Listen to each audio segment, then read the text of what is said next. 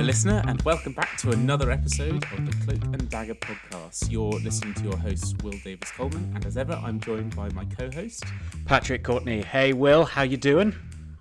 Too bad, not too bad. Looking forward to your final episode and the final episode of this mini-series today. Yeah, man, I hadn't really thought about that, but it is the end of the series. I've really enjoyed it, surprisingly. I thought battles would be too, I don't know, obvious or too simple, but we've found some really weird ones, so it's been quite enjoyable. I have to admit, I was a bit reluctant when you first suggested it, but actually it's been really, really fun to dive into. And yeah, we found some cool stuff, and we hope you guys at home have also enjoyed learning about the quirky battles that our ancestors fought all that time ago. If you are new to the podcast, please go back and listen to other series that we've done. We've done some on, I think we've done 2 series on assassinations throughout history. Yes. And another series on cities, which we absolutely, definitely 100% recommend. So yeah, go back and listen to those. And we have... More than the Assassins ones, surprisingly. Yeah, exactly. We also have an Instagram where we post up all sorts of pictures from each episode and also a few quirky facts just to keep you guys entertained in our off seasons, which can be quite long. Sorry if we're sort of talking at the end of our recording season, which means it's been a very long time since we actually put anything out there. So apologies and well done for persevering and holding on. We hope it's made it worth it. Yeah. Yeah. Our handle on Instagram is at Cloak and Dagger Podcast. And yeah, go give us a like and a follow. And also, you can find us, well, obviously you found us on whatever podcatcher you're listening to. But yeah, we'd really appreciate it if you give us a rate. I almost said a 5-star rating there. I mean, obviously, we'd love a 5-star rating. Do that. yeah, just do that. Give us a 5-star rating. Don't think about it.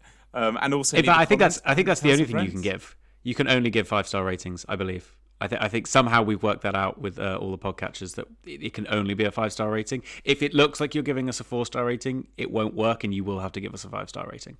Just to be clear. Exactly, yeah. And then we can also give you star ratings back as listeners. So definitely. We'll definitely do that. Yeah. And if you don't see it, don't blame us, blame Apple or your email services. We definitely gave you 5-star reviews on the back. I wish we could. That'd be quite fun, actually.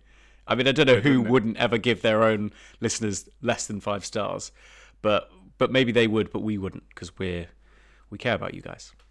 We've got massive halos over our heads, our podcasting heads. And also, as we talk about battles and assassinations and bloody murders, yeah. So true. Also, if you ever want to get in touch, guys, you can always DM us on Instagram. We love to hear from you. Any suggestions for future podcasts? We'll be hopefully going into a cities season later on in this year. So if you have any stories from your hometown, home city, write in and we'll see if we can include it in the next series. So yeah, without further ado, this is Patrick's final episode. So take it away, man. Thank you. So for my final episode and the final episode of our battle season, we will be going to a place that we haven't actually properly done before. We've done some small snippets here and there, but for given how big this place is, it's remarkable that we haven't done any episodes located here, because for this episode, I will be looking at China, more specifically ancient China, and a battle that was known as the Battle of Red Cliffs, which is quite interesting. And I should clarify, because something we wanted to do in this series was focus on the kind of lesser known battles, the kind of more strange ones that are kind of on the fringe and hopefully our audience won't know about. And to be honest, I feel like a lot of our audience might not know about this battle, but if you are from China or for most of Asia, you're probably very well aware of this battle. So hopefully, even if you do know the story, it's going to be a fun tale and hear us talking about it. But yeah, I'm looking forward to bringing this tale of a battle to a more Western audience, which I think most of our audience are anyway, so hopefully it should be something you haven't heard before. Looking forward to it. I've never heard of it, so take it away. I'm going to enjoy this. Oh, good. That would have been really disappointing if you had, because it kind of ruined the whole thing. I just have fake oohs and ahs all the way through. Yeah. That's all I need. I don't actually need you anymore. Just oohs and ahs. That'll be grand. All right, let's dive into it.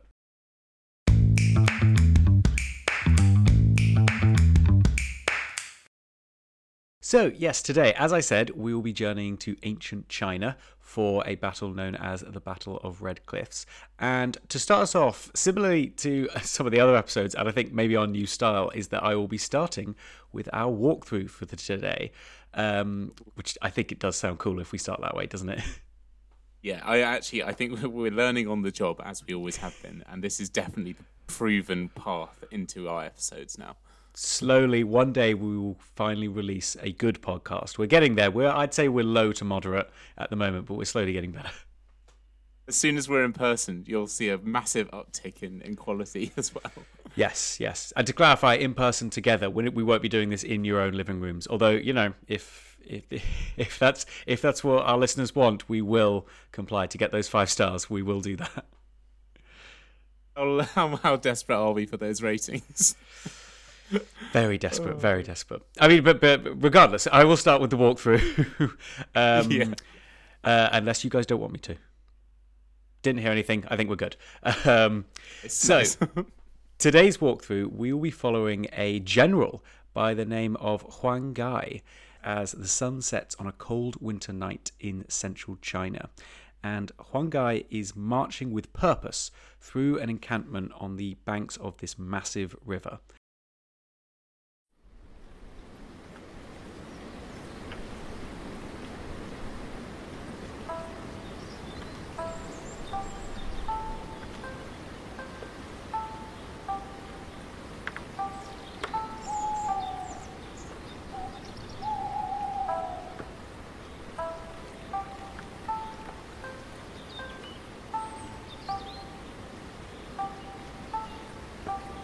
Now, Huang Gai is a tall and very well-built man in around about his mid-50s, so a slightly older gentleman, but still high up in rank.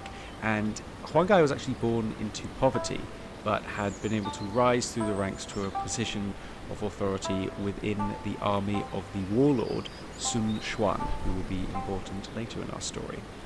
But so we're starting with Huang Gai, and just to give an idea of how he would look, because you always describe how your walkthroughs look, and I always want to now get that. But Huang Gai would be wearing kind of loose-fitting hemp underclothes. There would be some generals wearing silk, but given Huang Gai had come up from poverty, he would probably be still wearing a kind of more simple attire, such as kind of what would be made out of hemp. But he would also be wearing a very heavy set of what was known as lamella armor, which is, if you've seen kind of ancient Chinese warriors and soldiers, you'll have an idea of what this looks like, because this is plate armor which is made up of lots of small rectangular metal plates laced together in horizontal rows. So if you think kind of the terracotta soldiers, if anyone's ever seen any films or video games or anything with kind of ancient Chinese warriors, this is the kind of style they went for, and this is the kind of military uniform they would be wearing, which Huang Gai would definitely be wearing. As he is an officer, he would probably, rather than it being like adorned, it would just be heavier iron and just sort of possibly a bit of steel as well. So iron and steel are kind of hard to come by in this region of the world, so it's not quite like Europe where you get tons of huge plate metal armor. So it's really only for the officers that get this really strong armor. A lot of the foot soldiers would actually be in leather, which, you know, some protection but not quite as much. And the soldiers around Huang Gai would also be kind of a few of them would be recognizable to him. He would know some of them. He would probably get on very well with them. He would be commanding a few of them. But a lot of this encampment would be made up by complete strangers to him, because this army that Huang Gai is currently part of is actually a coalition force. So there are soldiers from all across China in this camp and kind of fighting together in this kind of uneasy alliance that Huang Gai and his lord Sun Quan have joined up to, but we'll get more into that later. But if you can imagine a kind of tense atmosphere, if you can, like, okay. you know, there's lots of soldiers who kind of are on paper working together, but it wouldn't be. This is a very volatile part in Chinese history, so it wouldn't be so bizarre to think that some of these soldiers may have fought against each other, possibly, whether they'd recognize each other or anything like that, but it would be a bit of a tense atmosphere. I'd say. So is it like sort of enemy of my enemy is my friend sort of vibe? Yes, very much so. Not quite as much as if you listen to the Castle Itter or the enemy of the enemy episode from earlier in this season. Not quite as intense as that, but certainly some a kind of a strange atmosphere and possibly a little heated elements between the two parties. But they are all officially fighting on the same side, along with Hongwai. So, as he's coming back, so Hongwai is actually coming back from the main command tent, where he has just been having a rather public argument with his superiors, and he's stormed off and is now headed to the shore, where his men have actually been preparing a small squadron of ships that he will command. But so, in this very heated moment, in this very tense atmosphere, Hongwai is apparently not getting on very well with his superiors, and again, possibly building some more tension.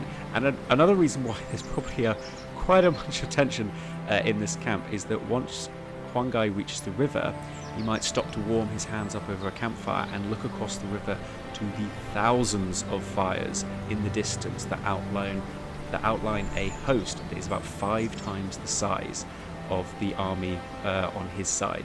So there is this huge force looming on the horizon that is just waiting to attack them. So it's a scary time to be a soldier in this army. Yeah, it sounds like it. I had a question.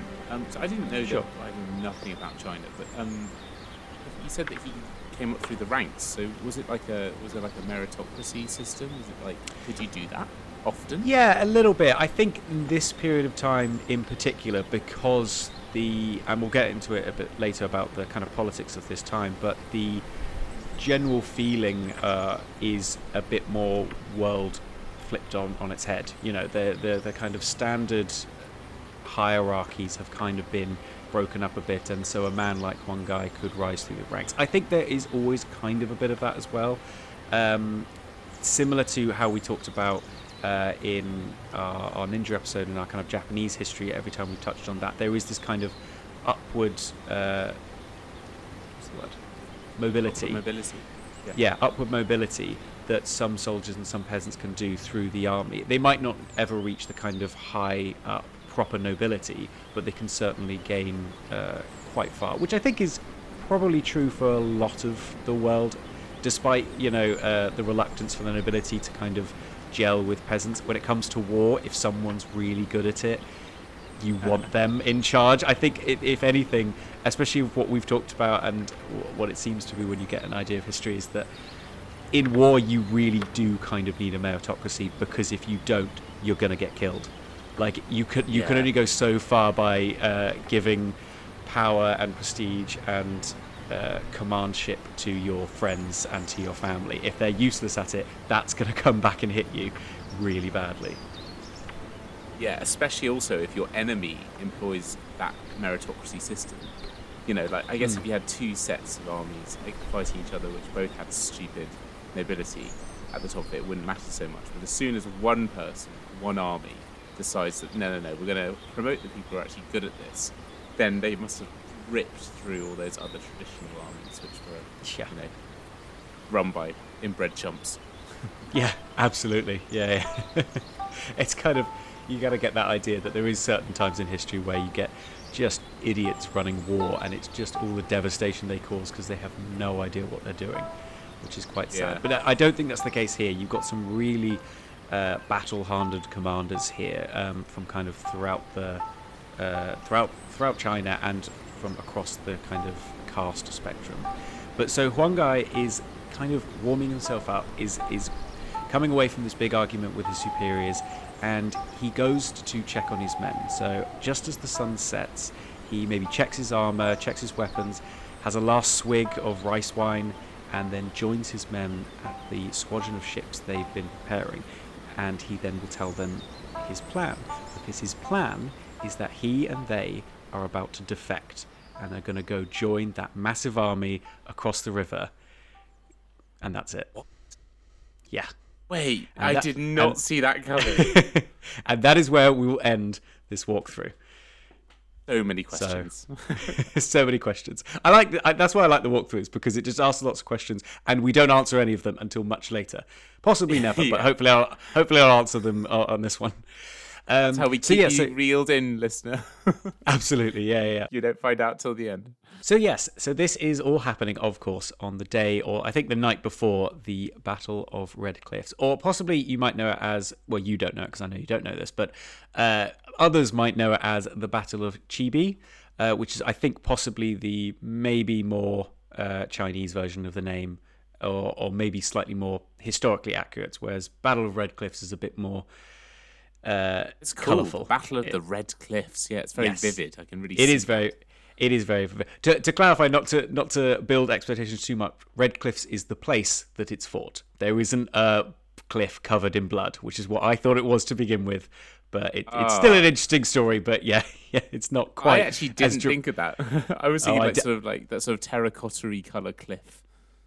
Yeah, to be honest, I couldn't find out why the place is called Red Cliffs, but maybe that's what it is. It just has a lot of kind of clay and Earth. Yeah, Clay, that kind of rich red that you can sometimes get. But I digress.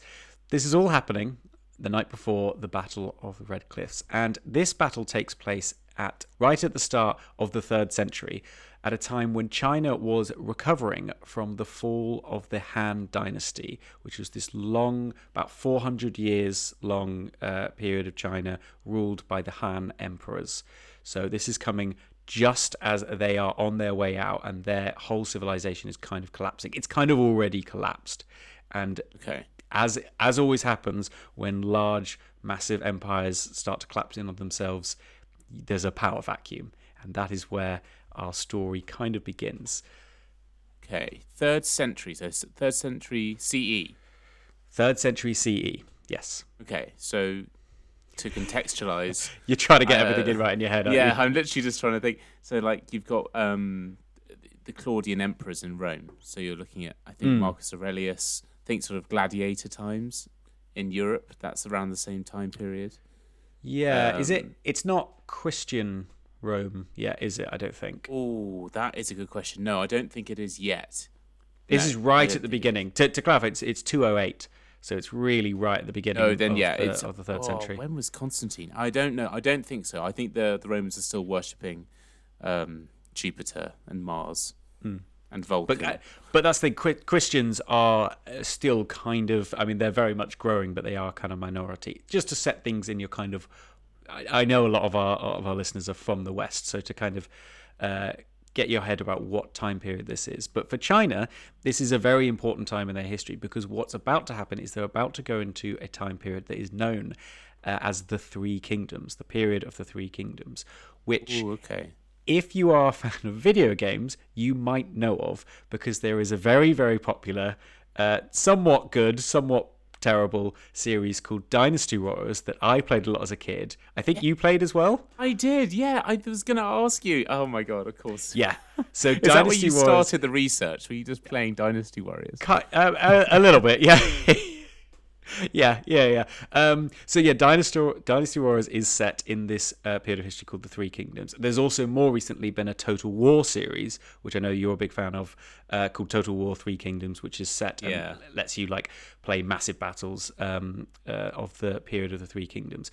But kind of the reason this is such a popular time for video games and books and everything to kind of focus in is because there is a very particular source that people use for. So there is a historically accurate source known as the Records of the Three Kingdoms, which is a contemporary history kind of the time. I think a lot of these things were recorded only a few decades after they actually happened. So really reliable, really great source for historians like you and me. But there's also slightly more exciting tales that comes from the Romance of the Three Kingdoms that was written 1,000 years later in the 14th century and is way more interesting to read because it includes a lot of very bizarre, fantastical, a lot more colourful accounts of the period. I love that.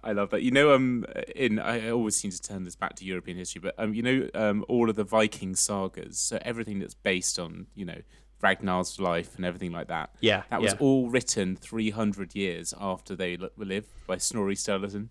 So he basically either made it up or, okay, it could have been oral history written down, but it seems very unlikely to be historically accurate. But it makes for such great drama. It's brilliant. That's kind of what history was, at least at the in the earlier hundreds and thousands of years ago. History was just telling stories, and so if you want to embellish it a bit and make it a bit more interesting, for instance, I just wanted to give you a quick example of some of the embellishments that the Romance of the Three Kingdoms does. So there is a legendary warrior at this time called Xiao Hu Dun, who's actually kind of linked to some of the characters in this, but won't feature in our story. And according to the records of the Three Kingdoms, i.e. the boring version, he lost an eye in a battle after getting hit by an arrow, which is still kind of badass. And he wears an eye patch afterwards, and he's known as One Eye. Still pretty cool. But the Romance of the Three Kingdoms took it a step further and said that after he was struck in the eye by that arrow, he ripped out the arrow and his eye and then ate his eyeball in a kind of badass move and continued fighting in the battle. So that's the kind of historical source I'm using for this. And I've kind of relied a bit more on the romance one because it's more fun. So if I'm wrong, sue me or sue them. And they're not around. They were a few hundred years before me. Touching my eyeballs. That really made me feel squeamish. It's pretty gnarly, isn't it? I mean, who eats their own eye? That's just ridiculous. Xiao Hu Dun eats his motherfucking eye. I mean, you'd be terrified after that, so... It's like the most odd thing to do. Oh, yeah, I've just been hit in the face with an arrow. No, I will not seek medical attention. I'm going to just eat the bit of my body that's been hit. Yeah, I don't know why... I mean, ripping it out is kind of cool. Eating it is just a bit weird. But, power to him. Yeah. Maybe it helps. So to get back to the history, unfortunately, as I said, in the 2nd century, China had become very, very divided. So towards the end, and this was the time when the Han Dynasty was really falling apart. And there's one kind of really major reason why post-Han Dynasty the land was so divided. And it was because of a really dumb idea that the last Han emperor had right at the end of his, I was going to say tenure, which I don't think quite works for an emperor, but sure. Sure, go for it. Or reign. More reign, that makes more sense, yeah. So during the end of his reign, there were lots of these peasant uprisings kind of all across the empire, all over China. And he wasn't really in a great position to deal with them because his government was very corrupt. He didn't have a lot of money. Everything was mismanaged. So to kind of counter this problem, he had the brilliant idea to empower various provincial and regional governors to raise their own armies and deal with the rebels however they saw fit.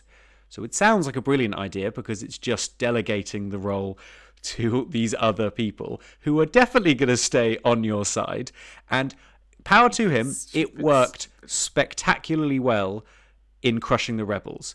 Unfortunately for him, once these lords got this power, they didn't really want to give it back up. And given how they all kind of hated the government at the time and the failing Han Dynasty, they were very keen on keeping their power, so that after a few more uprisings and a few kind of more civil wars within the Han Dynasty, by the end, when the Han was collapsing, you just had kind of these massive regional warlords who were only loyal to themselves. And that is how we kind of lead into this kind of proto Three Kingdom period, where actually there's more than three kingdoms. There's all these tiny little squabbling states with these powerful warlords who have no one to stop them rolling over their smaller neighbours. Yeah, that really backfired. Yeah. I mean, it's really stupid. I mean, I get what he was trying to do, but it's like when when we did the episode on when the Americans, the Black Ships episode, when they go into the bay, and the shogun decides to call a vote to see what they should do about it with all the different parties, and they literally, half of them said yes, half said no, and it showed the weakness of the shogun, and it literally led to the end of the shogunates. The end of the Tokugawa shogun was that. It's like, never delegate. If you're in a position of power, don't fucking give it up. Yeah. Maybe we should come up with rules for dictators and leaders, because there's some really dumb moves, like handing over all your power to other people. These other fairly powerful lords in this feudal system who are only below you on the kind of pyramid of a feudal system because you feel like it seems like you have more power than them. And so if that goes away, that pyramid is becoming a trapezium. The analogy kind of lost momentum as I was going with it, but you know what I mean. Yeah, I get it. You're right. We should do that. Yeah. So to talk about this battle, I kind of want to give you a bit of background on the three main warlords who will take part in it. And the first one, possibly the most important one, is a man named Cao Cao. So of these kind of new warlords that had arisen from the crumbling Han Dynasty, one of, if probably not the most powerful one, was Cao Cao. And he was this very, very infamous general who kind of rose to power. He actually came from quite a powerful family to begin with. His father was the adopted son of the old emperor's chief eunuch. So to kind of describe... Yeah. So to kind of give it's a bit of a weird thing, but in the previous kind of, and through a lot of Chinese history, the emperor kind of surrounded himself with these eunuchs who ended up in the Han Dynasty having more power than the emperor himself. They were like these kind of middle management kind of people floating around the beacon of power that actually emboldened themselves. So the most powerful of them decided to adopt a man named Cao Song, who had a son called Cao Cao. And so it's kind of from this, although it's kind of like a position of absolute power, it's still a bit odd, but certainly he was in the rooms and his father was in some of the most important rooms of the failing Han Dynasty, which meant Cao Cao was kind of in a perfect position to catapult himself into more power once the Han Dynasty fell. He's in that like really good position of like being not too close that he'd be brought down with the government. Or 100%. With the dynasty, but then close enough to power because everyone knows him to be in a position of power. Makes sense. Yeah. And he was one of these provincial governors who was given this huge amount of power so that he could crush the rebellions. And he did a fucking brilliant job of crushing his personal slice of the rebellions in his little region, because Cao Cao, even from a young age, was very shrewd and very cunning and was kind of already being seen to be this kind of master tactician. And unfortunately, coupled with that, as he grew older, was a really ruthless nature. He had some of in just a few bit of me researching this guy, some of the tactics he would use are including burning down entire villages to deny his enemies food, which I think is probably more common in war than we'd like to think. Scorched earth policy, yeah. Very scorched earth policy. But how about this? He was also known for burying captured enemy soldiers alive. I'm not entirely sure why, but there does seem to be kind of a lot of defecting between armies, which links back to our walkthrough from earlier. And possibly he wants this idea that if you don't defect in time, you're going to get buried alive, which is pretty fucked up. And then possibly worst of all, and I think, I don't know how many cases there are of this, I only found one, but in one battle, he, after a particularly bloody skirmish, he ordered the lips and noses of all of the fallen enemy soldiers cut off and then scattered around the edge of the enemy camp. So these opposing soldiers had to march out and then were suddenly surrounded by the lips and noses of their fallen comrades. Which hurt this guy. This is fucking awful. This is terrible. Everything you've said so far in this episode has been so much more brutal than I was expecting. I think it's because I played the Dynasty games. There was very, if any, blood. It's kind of lots of flying around. It's very anime and very, you take this. It's not really scorched earth, proper like horror tactics. But that's what this guy was. I think the best, what I get from this guy and the best way I can describe him is he is a very Tywin Lannister type character. If you've watched or read Game of Thrones, he is that kind of ruthless, all-powerful general who is very effective. And he's not cruel to his people, per se. He is just very good at what he does and very good at fighting his enemies. And because he actually did have a kind of good policy, a lot of the kind of the northern part of China that he would go on to conquer, he would do all these kind of like internal programs to rejuvenate the world. He wanted to put people back to work. He's this very kind of I was going to say progressive, that's not the right word. Like very like forward thinking, he wanted to get a lot out of people, but he would absolutely decimate anyone who got in his way.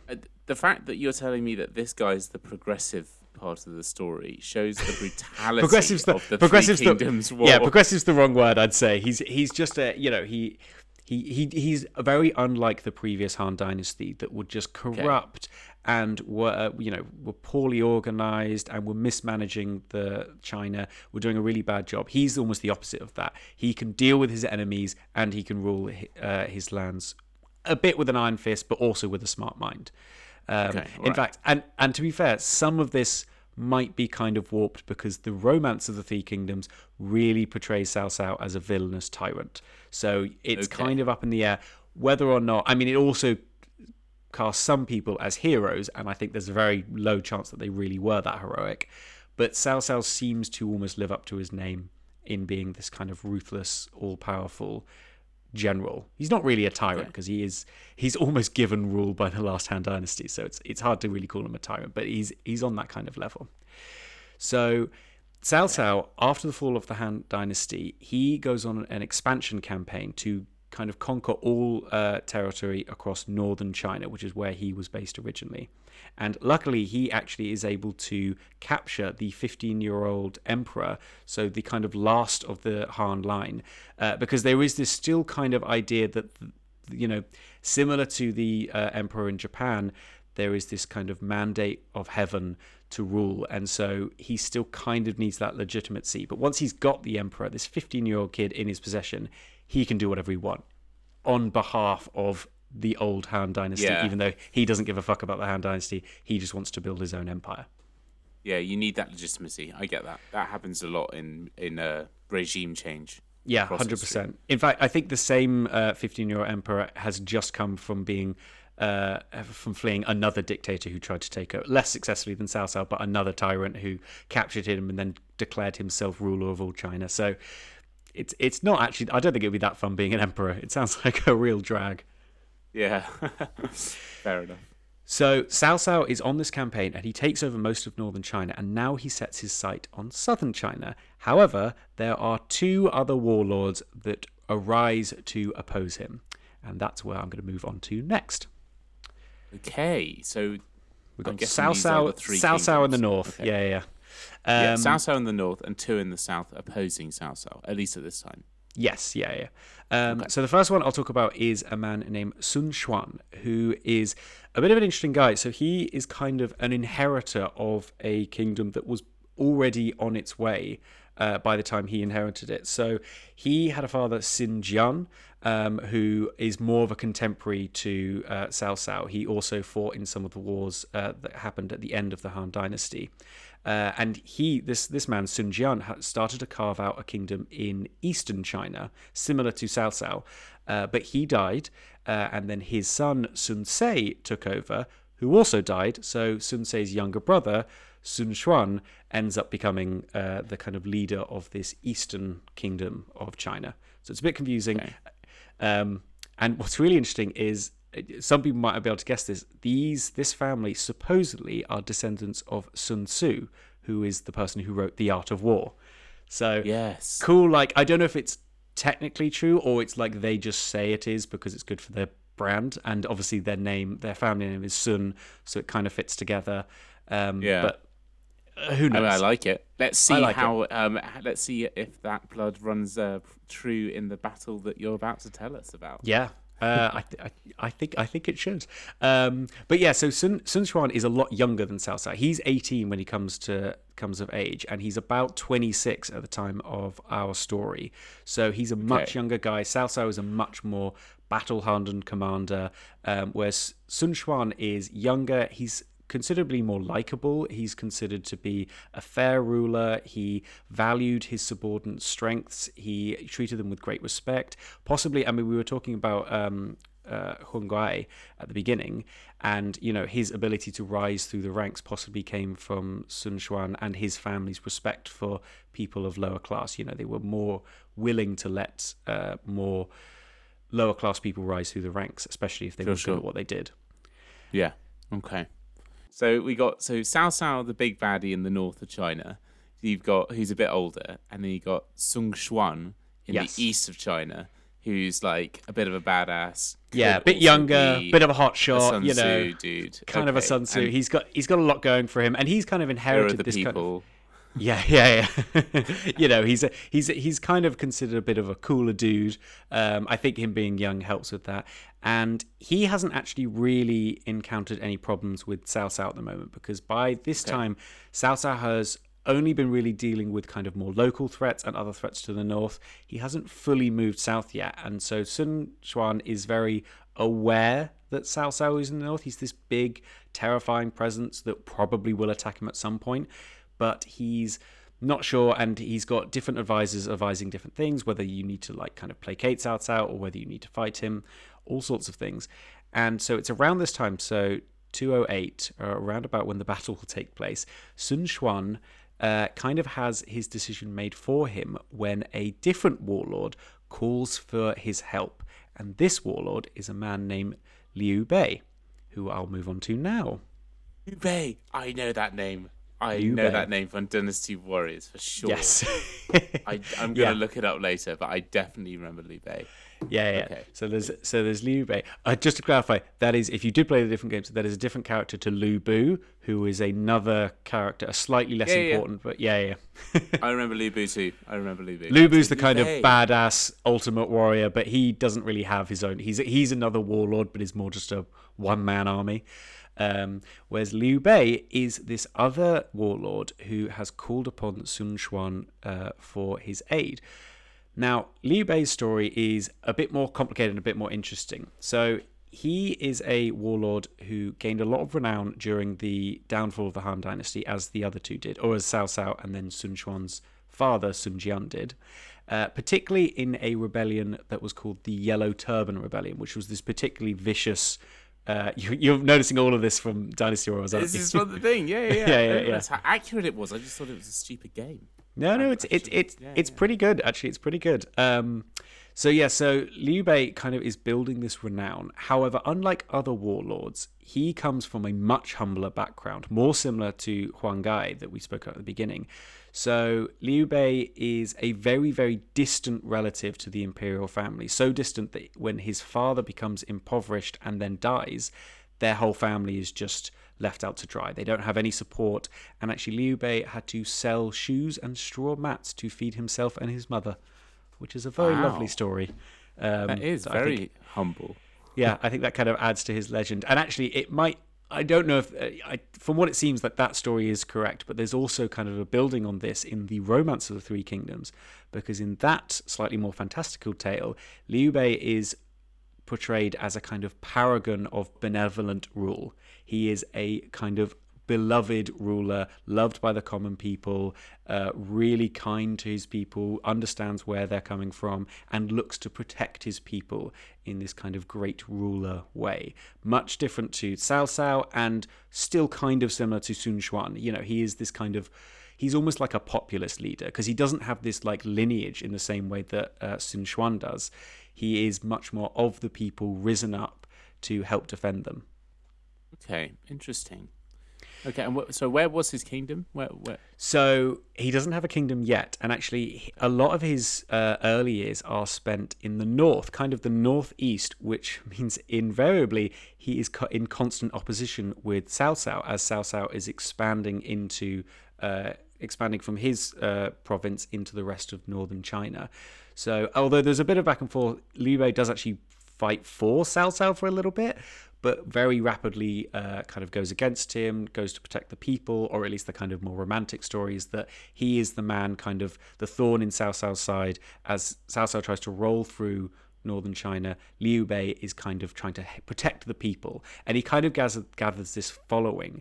But after too many battles and, quite frankly, a lot of losses to Cao Cao, because he's not quite the tactical genius Cao Cao is, Liu Bei moves to kind of central China to kind of find refuge with some other of his family members. There's a man named Liu Bao, who he kind of gets a bit of protection from, except Liu Bao, who I think is kind of a relative, probably a distant relative. Liu Bao doesn't trust Liu Bei because he's possibly too popular, which is not a great... probably could have got more out of him. So he kind of stations him at the north of his regime, as a bulwark to Cao Cao. So this is a general who I don't trust, but I know he's been fighting Cao Cao, and I'm worried about Cao Cao. So I'll leave him at the top of my kingdom, and he can just keep me safe. So Liu Bei was just kind of a general. He's a bit of a warlord. He doesn't have his own kingdom or anything like that, but he is gathering a following. Clearly quite charismatic in some way. Yeah, very charismatic. Probably still very likable in a way that maybe Cao Cao isn't, but Cao Cao is certainly very well respected. And then People Sun Quan fear Cao Cao. People fear Cao Cao. People love Liu Bei, and I think there's a bit of both when it comes to Sun Quan, because he kind of has this legacy, but is also a bit of a nice guy. So he's kind of a bit more of a wild card, I'd say. I do love how like these golden ages of dynasties, like Three Kingdoms, but also in the Roman times, that we have full personalities of people who lived thousands of years ago, or before the collapse of Rome and the collapse of China, or rather the when China completely cuts itself off from the world. Yeah. Like you have these incredible things, and then you just get nothing. Yeah, thousands of years, and then up they come again. These personalities. It's just really interesting. Yeah. You want to live in a time period where there are historians to write your tale, because if you're not, no one's going to remember you, and it's super sad. But yeah, I mean, these characters are very well remembered throughout Chinese history, partly because of the records of the Three Kingdoms, but probably more because of the romance of the Three Kingdoms, which tells them in a more interesting way. So Liu Bei is kind of thrown again out of the frying pan and into the fire when his ally Liu Bao dies suddenly, and his successor Liu Kong surrenders to Cao Cao and kind of gives up Liu Bei. So he's kind of completely capitulated. He's terrified of Cao Cao, so Liu Bei has to flee further south to China, and he needs more allies, and he needs some way of fighting off Cao Cao, because he knows how big a threat Cao Cao is. So one of his advisors suggests this other guy, this great guy who's in eastern China, Sun Quan, maybe you should join forces and fight Cao Cao. And that is what happens. In 208, after lots of negotiations, a very shaky alliance is formed between Liu Bei and Sun Quan, joining kind of eastern China to more central China in this big moment to resist this looming presence of Cao Cao, who is on the urge of rolling over all of China and taking over everything. This is a very important battle for sort of the fate of China in 208. Very much so. This is one of the most important battles, I think, of this time period, if not the... I know there's another one right around here called the Battle of Guandu, which is also very important. But I think this very much is the moment where China's destiny for the next few hundred years is settled. Is it going to be the Cao Cao China, or is it going to be something more unusual and a bit more dynamic, which is, spoiler alert, is what it becomes, because it becomes the Three Kingdoms. It doesn't become the one big effing Cao Cao kingdom. So yeah, it's just like it feels very much like the Tokugawa episode that you did, the Samurai.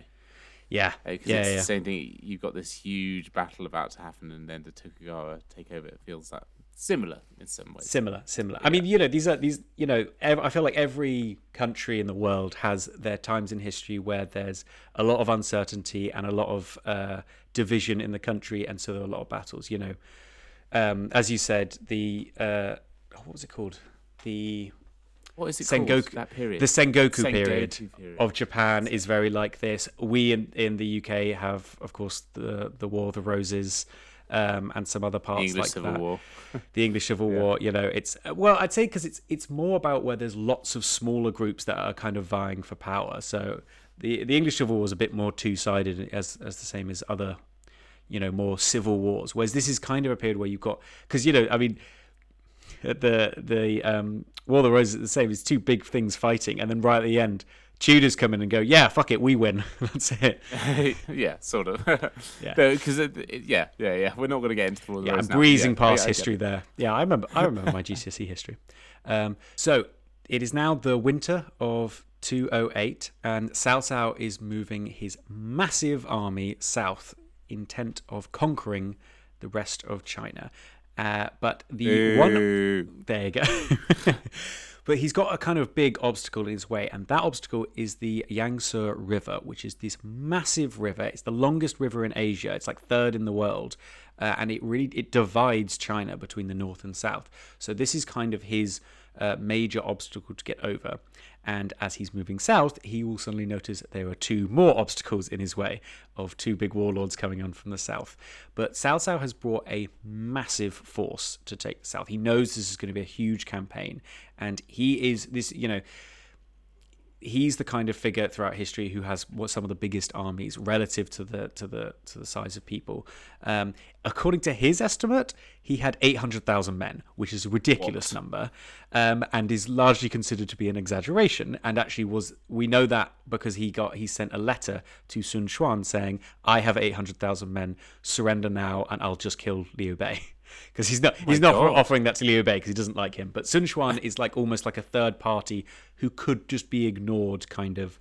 But obviously, so it's kind of that dividing the alliance immediately.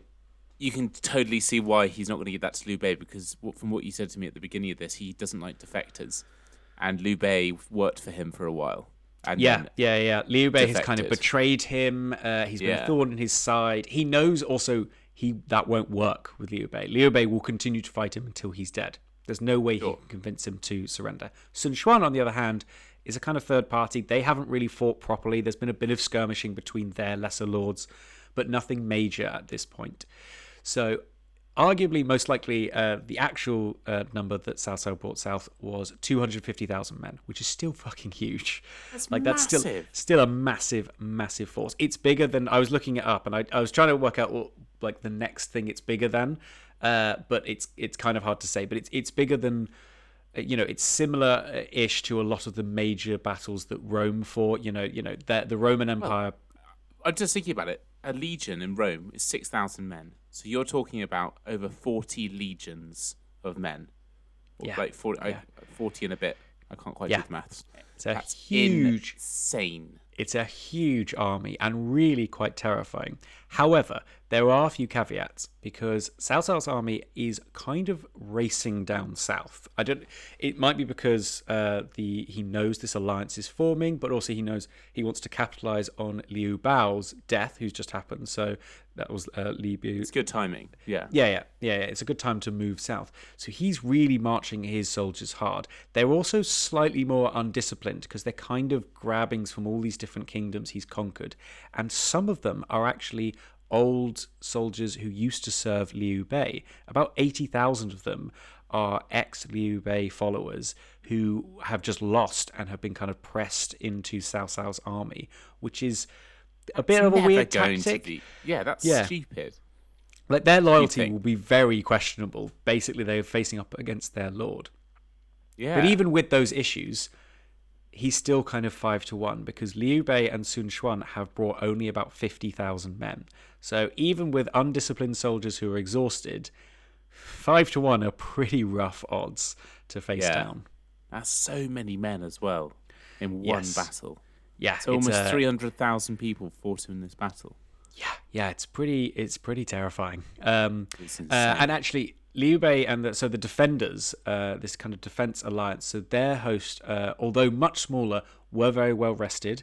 They also knew the terrain. So right around the Yangtze River is a lot of swampy land, like swampy terrain. And Cao Cao's army from the north, the kind of colder north, were not used to this. So they were exhausted. They were kind of sick. They were kind of poorly supplied because of the fast march south. Whereas the much smaller force from the defense team, it's a weird way to put it, but from the defenders, they were well supplied, well rested. A few of them had been fighting Cao Cao under Liu Bei for a long time, so they were, raring to go. So it's a much kind of more cohesive, maybe not cohesive because it's also two very separate groups, so it's difficult to say. But they kind of had a bit on their side, but not enough to really counter 5-1 odds, which is rough by anyone's margin. I could just imagine Sun Quan turning up to the battle with Liu Bei's forces and just sort of handing out pamphlets of the art of war. Say, just remember, guys, this is the manual. This is how we're going to do it. Remember, guys, my grandfather told me this, so take this. Yeah, but it sounds like they're much better prepared than, it's not all about strength of numbers. Discipline, well-restedness, positioning. Can you imagine how annoying he would be in those bloody meetings Yeah. Like Liu Bei's been fighting Cao Cao for very long. They've all got these, great generals, which I'll move on to in a sec because they've got some really famous generals working for them. But whenever they're talking about this 26-year-old kid's just like, well, when my ancestor Sun Tzu fought battles, he did this, and they're all like, yes, we know, we've all read the book. Like, it's not anything. It'd be probably quite annoying if he wasn't so likable. They'd probably kick him out. Exactly. Actually, what's actually really interesting, maybe that is what happened because Sun Quan doesn't direct his army personally. He delegates to his master tactician, Zhao Yu, who will become important later in the story. So this is kind of a older figure, has been fighting for the Sun family for a very long time. He's actually the commander of Hung Gai, who we spoke to at the beginning. But this Zhao Yu is this very, very famous general, a very powerful man. And also fighting for the defenders in service to Liu Bei is possibly the most legendary general of this period, a man named Guan Yu, who you might know from Dynasty Warriors, and you might know from other games because he's referenced in other fiction, stuff like that, because this guy was so famous for his skill as a warrior that a few centuries later he was deified into the god of war and protection. He became a god. I mean, people started to worship him as a god because he was so famous. I don't know. We can't confirm nor deny. That's how badass this guy was. So, a smaller force, but some really heavy hitters there, and some people that could really inspire the soldiers through their legendary deeds. I'm starting to feel like, although there's a numerical disadvantage, the fact that they have the soon-to-be god of war on their side, and that all these guys seem to be really, really good, like lovely little people, and there's a really big baddie, I do feel like you're setting this up for what I think is going to happen. It wouldn't be that kind of tale if we wouldn't be talking about it if it was just a complete rollover. However, remember, the defenders are about to notice a very major defection from our friend Huang Gai, who is readying himself to defect to Cao Cao, which actually is something that was quite common. Cao Cao, similar to, as we were saying earlier, he would bury people who didn't defect early enough alive. So there is a lot of people at this time, because the loyalties are so up in the air. No one has this generational loyalty to any one lord, because a few generations ago they were all loyal to the Han Dynasty, which is no more. So changing loyalties is quite common at this time, and so if battles are going the other way, it's not uncommon for just whole squadrons and commanders to completely defect and join the other team. So that's where we are, and Cao Cao has this big problem, is because while he has this much larger force, the enemy has set themselves up on the south bank of the Yangtze River, whereas he is on the north bank, which unfortunately it didn't freeze over, so they couldn't just charge over. Go listen to our first episode, although that was maybe a bit of a spoiler for it, but go listen to our first episode if you haven't. So he needs to make it across, and it's at this point that Cao Cao, who is this undisputedly famously talented general, makes a very big mistake, because what he isn't that good at is naval warfare, because he's from northern China. He's been fighting land battles his entire life. He's not really that great of a naval general. Okay. I was going to say that general's wrong. Naval admiral. Naval warrior. We're naval tactician, we'll say. Okay, naval tactician. Naval strategist. So this is where he kind of makes a big mistake, because he needs to get his men across. So what he thinks is that he'll bring down his massive navy, because of course he's also got a massive navy, and he'll fill up the gap between his side of the Yangtze River and the enemy, and just have all his ships align and link together so he can march his men across and form this kind of bridge of ships. And the really dumb thing he does is that in order to make this kind of massive floating fortress more stable, he lashes all of his ships together, which certainly makes them a lot more stable, makes it a lot easier to get his men across so they can start moving quite quickly. But it does make the whole fleet a lot less maneuverable, because, kind of entirely unmovable, because they can't really move around as one. That's not really how ships work, unless they get very lucky with some massive hurricane or something like that. But they are very much stuck in that side kind of like setup. And so while he is moving his huge force across the river, the defenders come up with a plan. I'm just thinking, like, in terms of the lashing of ships together, it instantly brought to mind, I think it's the Battle of Salamis, which is the ancient Greek battle between Persians and the Athenian Spartan force. And the Athenians, I'm pretty sure they have their ships like that, sort of like a massive platform right across the Hellespont or wherever it was happening, and so that the Spartans could then cross and jump on the ships of the Persians and basically kick ass, do what the Spartans do best. Yeah, and that worked for them. So maybe it will work for Cao Cao. And I haven't hinted that this might not work. Yeah, I mean, but possibly.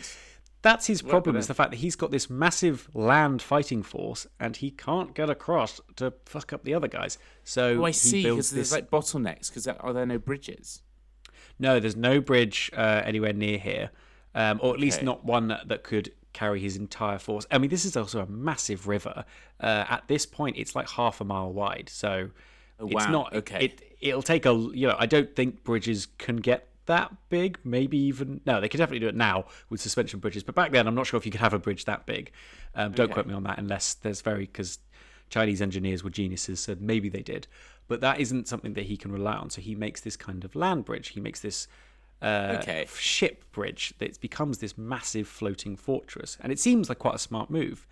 And actually, it's at this time which he gets even more good news when he receives a message from one Huang Gai saying, I would like to defect to your army. I've had this massive disagreement with Sun Quan and Liu Bei. They're all idiots. They don't know what they're talking about. Sun Quan keeps banging on about his ancestor Sun Tzu. I want to join your team. And because this is a very common occurrence, Cao Cao is like, yeah, great. Come, bring your ships, join them to our massive floating fortress, and we'll crush your ex-commanders. However, Huang Gai actually has no intention of betraying his lord, and actually this is a plan cooked up by the master tactician Zhao Yu, his commander, and he's actually following secret orders to send a message to Cao Cao so that he can move unattacked towards this massive floating fortress. And because this is like you said before, very Sun Tzu. They've been hemorrhaging soldiers this whole time because of desertions, so they decide to flip that on its head and use it against Cao Cao. Okay, clever. I like it. I mean, very risky for the guys defecting, risky defecting. Yeah, you'll see they don't get quite far in their defection, because as they're floating towards this massive ship fortress that's carrying all these soldiers across, about halfway they get a huge benefit from this very strong wind that blows them straight towards their target. And just before they reach them, Huang Gai orders the ships to be torched that have just so happened to be filled with oil and rags, and he and his sailor buddies hightail it off, and these now fire ships crash into the side of this floating, very wooden fortress that is the key to Cao Cao's forward attack, and the flames burst overboard and start lighting this whole thing on fire. Wow. So, question. Yes. How much of Cao Cao's force had he started moving the force over the bridge of boats? It's unclear. I think there's some movement across, but it's kind of early on. It's not like they've waited for the perfect time when all the armies are across, because obviously they don't really want any of the soldiers getting across. And it seems like actually there weren't many. However, the effect it had on Cao Cao's army is really like visceral, because they are tired, exhausted. Many of them have split loyalties. They're not huge fans of Cao Cao, and suddenly they watch in horror as their entire navy fleet goes up in flames really quickly. Really? So the whole thing goes up? The whole thing? Oh, yeah. Holy shit. Very quickly becomes this like inferno that's really terrifying. And I don't even think that's like poetic license from the Romance of the Three Kingdoms. If you do want some poetic license from the Romance of the Three Kingdoms, supposedly that strong wind that blew Huang Gai's ships towards the floating fortress was summoned by one of Liu Bei's generals. through some Really? mystical magic. So if you want to believe nice. that's sure. But regardless, it was a very smart tactical move, and I think that is really part of the history. Maybe that's why it's called the Red Cliffs, because it's the flames. Possibly, but again, I'm fairly sure Red Cliffs is the name of the place, so I don't know if it quite works out. But it's a cool, yeah, I like that, because it does become kind of a red cliff, I guess, a bursting, flaming red cliff. Yeah. So the second part of this plan is a much more straightforward part, because actually in this chaos, Zhao Yu has snuck across the river with a much smaller light force of cavalry that now attacks Cao Cao's main camp. And so although they are still pretty outnumbered, the flames and the smoke and the screams of the burning ships completely rattle Cao Cao's undisciplined force, and very quickly they go into full retreat. So this small force, and then once that's happened, Liu Bei is able to bring up the rear, and suddenly the whole army of the defenders is able to cross the river quite easily. You know, they've still got ships, and just go straight for this massive army that is now in full retreat because they are terrified of what's happened. Yeah. Oh my gosh. So that's what I was wondering, because like 250,000 men, there's a reason why Roman legions are 6,000 men each, because you can then control that many men. With 250,000, like it's just a horde. It's not an army anymore, especially back then. They're quite undisciplined as well, and also, I mean, part undisciplined because there's not a huge amount of training, but more to do with the fact that they are exhausted. They are sick from this swamp they're not used to. Some of them used to fight for Liu Bei, and now they're just watching their entire navy and their comrades go up in flames. I mean, it's a really horrifying image. And now you've got this battle-hardened Zhou Yu charging in with a kind of full force, this cavalry charge that would just freak you out. And so Cao Cao's army goes in full retreat, and actually they end up losing far more men in the retreat than they did in the actual battle, because the defenders just harry them. They're racing to try and get away. They leave men behind. They're still getting sick. And it's kind of the slaughter comes after the battle. And it's just as they're in full retreat, and Cao Cao flees. And his grand southern conquest ends in failure, and he goes up to the north. Does he? Okay. Never to be seen again? Or? No, well, so not quite. He does kind of take this as a major loss, and it doesn't seem like he really considers the possibility of taking over all of China ever again. And this is, after this battle, we really do settle into the three kingdoms dynamic, because Liu Bei has gained so much renown, and the fact that his relative Liu Bao, he had died, his son had surrendered to Cao Cao, but and now that Sun Quan and Liu Bei have won this great victory, they're able to kind of carve up what's left of China, and Liu Bei is kind of granted by Sun Quan a huge chunk of China to rule over, and he will go on to expand it. And unfortunately, that alliance does break down after a few years, and you get this really interesting period in history where you have Cao Cao, who is defeated but still probably the most powerful of all three in the north. You have Sun Quan reeling from his fantastic victory at Red Cliffs in the east, and you have Liu Bei, who has become this beacon of hope for some people, and has now turned himself into a kind of king, and would go on to be kind of an emperor in his own little kingdom to the kind of west central part of China. Okay, interesting. Wow, that is a massive thing. I'm just thinking in terms of what you've just done there with that battle, which was really interesting. Thank you for telling us about it. You're very welcome. We started this series with a war, with a battle that involved ships being defeated by ice, and you've ended it with ships being defeated by fire. So you've just done good. A series started with ice and ended in fire. So the Battle of Ice and Fire, Song of Ice and Fire vibes. Well done. We are geniuses. Step aside, George R. R. Martin. That is awesome. I did think when I was researching this, there is kind of parallels to our first episode. Please, if we're going to spoil it a bit more, so if you haven't listened to it, stop now and go listen to it, because it's a really amazing one. But yeah, that battle, it's such an amazing visual, and that's what I think really kills people and so effective in war is. It's almost beyond the propaganda. It's the morale of troops, and if you just see you have become completely outplayed, you will surrender. And that's what happened to the Dutch. That's right, yeah. The Dutch in your Austrian episode. Dutch, but yes. Austrian Dutch, yeah, when they realise they've been defeated by a cavalry charge while they are on the water. Whereas in this case, it's just this like conflagration of fire and screams and all their navy going up that just rattles Cao Cao's men. And Cao Cao orders a retreat, so he knows the gig is up. He will not be able to rally his men to be able to fight them off. And in the back of his head, it's interesting. I wonder whether or not he made very quick, cold calculations and went, right, I've lost this. I need to get back up north with as many men as I can. Otherwise, I won't be able to hold the north. Like he probably as soon as he saw his massive fleet go up in flames, he knew his chances of ruling all of China were gone. He'd never be able to do that. So he just very quickly understands that and then flees north to protect what he still has. And he goes on and rules northern China. After he dies, his son actually he names himself emperor of their little kingdom is called Wei. And actually what's interesting is although Cao Cao was never an emperor, posthumously his name is like the ancient original emperor of Wei or something like that. They give him this kind of posthumous title as this kind of former, he should have been an emperor and like Julius Caesar vibes. Yeah, Augustus very much Caesar, so. Julius Caesar.